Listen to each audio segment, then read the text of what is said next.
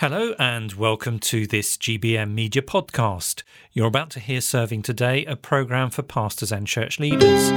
If you're involved in any form of Bible teaching, be that one-to-one or in small or larger groups, Serving Today will be relevant for you. Welcome to Serving Today, the programme for those who lead in the Church of Christ. This is Andrew Cook, and it's wonderful as always to be in your company. Ephesians, Ray Tibbs continues the series. And How Near is God? That's coming up in A Pastor Talks.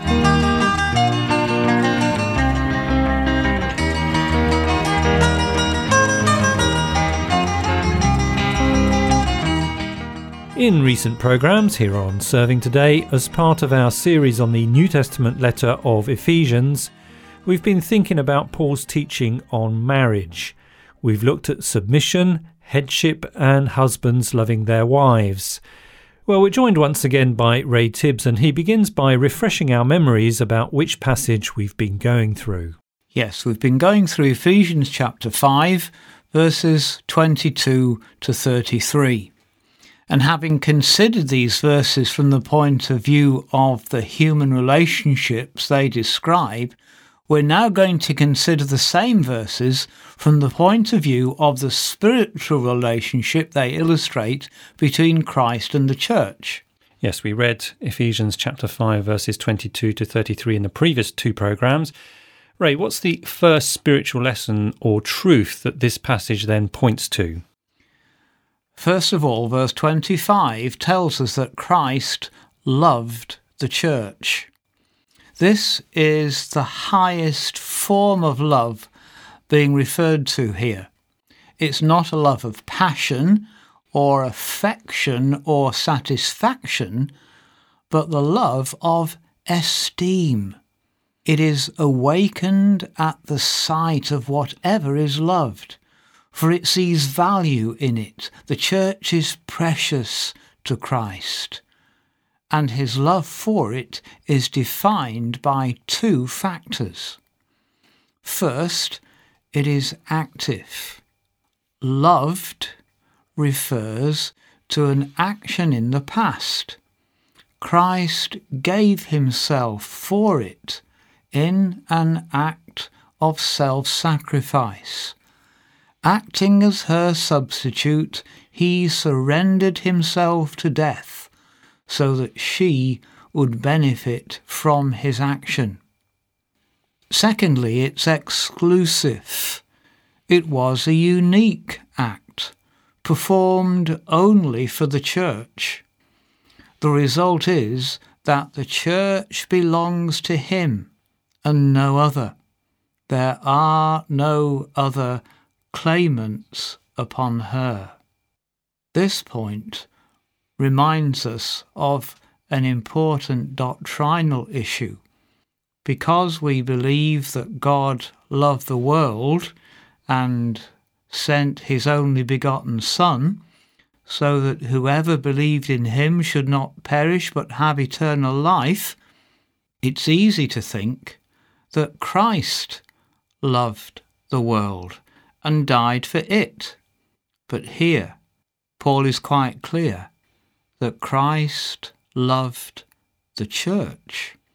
He had to come into the world, sent by the love of God, but he died only for the church.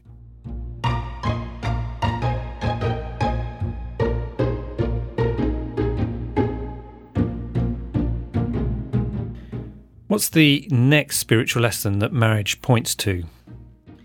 In verse 29, we're told that Christ loves the church. Now, this is a continuous action. The church continues to be dependent upon Christ for her survival. He provides all that she needs. The unique union of the two is shown by this, and nobody else benefits from him in the same way. And what else is true of Christ and the church? Well, verse 23 tells us that Christ rules the church. Christ is head over all things chapter 1, verse 22, but especially the church. Yes, let's just remind ourselves of that. Ephesians chapter 1, verse 22 says, "And God placed all things under his feet, and appointed him to be head over everything for the church." His right to rule in this additional way was secured by his salvation of the church. His headship over everything else is devoted to his rule of the church. Christ employs all the resources at his disposal for the good of the church. Her response to his rule should be joyful, willing and voluntary submission to him, knowing that will be best for her and most honouring to him. She will not get the same care from any other source, so it is in her best interest to remain faithful to him. Because the church is so dependent upon Christ, his headship determines its identity, its activity, and its harmony.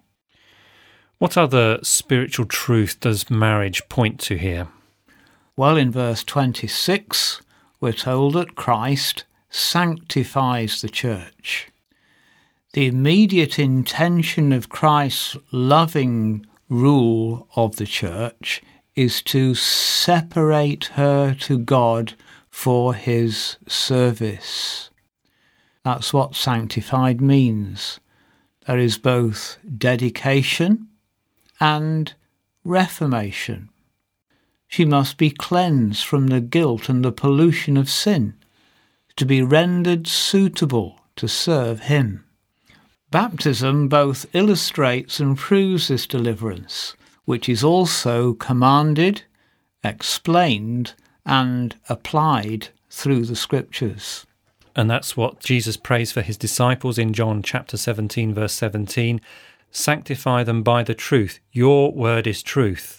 And that brings us to the final spiritual lesson based on marriage from Ephesians chapter 5.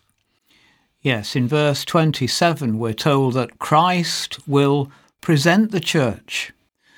The ultimate intention of Christ's loving rule for the church is the glorious presentation of her to himself one day.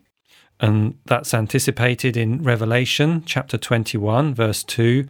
"I saw the holy city, the new Jerusalem, coming down out of heaven from God, prepared as a bride, beautifully dressed for her husband." At the time of writing, when these New Testament epistles were being prepared, the process by which a bride and bridegroom become one had 3 stages, and as an earthly picture provides a beautiful illustration of these spiritual realities. First of all comes betrothal. This is more binding than what we might think of as engagement. The pair were already then legally married. The church was promised to Christ before the world began. Yes, we saw that in Ephesians chapter 1, verse 4. "For he chose us in him before the creation of the world to be holy and blameless in his sight." After that happened came the preparation. This is the interval during which the bride is made ready for union with her husband. It ends with the bridegroom coming to collect his bride, and they process to the banquet together. This is the period in which we're living now, being prepared for the day when the Lord Jesus will come and take us to himself. The third element is the banquet. This is the celebration of their union, at which they both arrive together. This is the point at which the bride is seen to be worthy of the bridegroom. The preparation is finished, and she has no blemishes from then on. She is totally devoted to her husband. That is the portion that the church has in the future, when all the believing people of God will be taken up into glory. What a wonderful promise and a challenge to those of us who are married about the responsibility we have to reflect these wonderful spiritual truths about Christ and the church. Thank you again, Ray.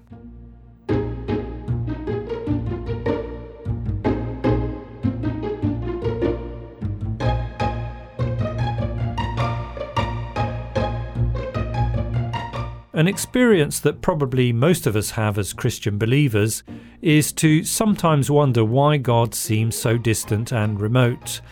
Well, if that's the case, in a Pastor Talks, Malcolm Ryan says that we're in good company.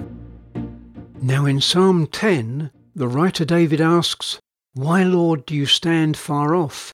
Why do you hide yourself in times of trouble? In their arrogance the wicked hunt down the weak, catching them in the schemes they devise. They boast about the cravings of their hearts. They bless the greedy and revile the Lord. In their pride the wicked do not seek him. In all their thoughts there is no room for God." As we read the book of Psalms, we find that David was constantly in and out of trouble, and that was also true of the Apostle Paul. Oh, and of course, the Lord Jesus. In fact, our Lord ended up in the most difficult place of all, crucified as he was on a Roman cross. Here then is David asking, "O Lord, why do you stand far off? Why do you hide yourself in times of trouble?" So why do we think God is so far from us? What makes us think he might have deserted us? Well, we shouldn't think that way at all, because we know that God is everywhere and he's promised never to leave us. As for David, he only felt as if God was far away. And here's a good lesson for us. Let's not base our judgments only on our feelings. Instead, let's base our life on faith, because faith says, I'm going to trust the Lord no matter what I see, no matter what I think, and no matter how I feel. Yes, David was in trouble. Evil men were persecuting him. But in this psalm, Psalm 10, David comes to the Lord and essentially says, "Lord, you know all about this, and you're going to take care of it." So when it seems as if God is far away, remind yourself that in fact, he's just as close as ever. Thanks to Malcolm Ryan for reminding us about God's presence with us. And that's the end of our time together here on Serving Today. We do hope that the programme has been helpful to you in your ministry. If you would like to ask us about anything you've heard, please do contact us, as we'd love to hear from you. Details on how to do that follow in just a moment. So this is Andrew Cook saying goodbye, and may the presence of God be with you as you serve Christ.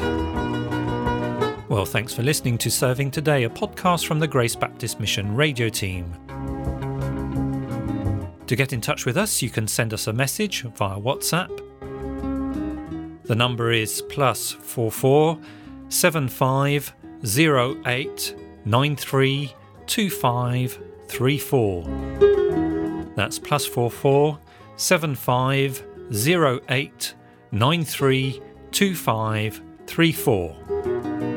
Or email us. The address is servingtoday@gbm.org.uk. Until next time, goodbye.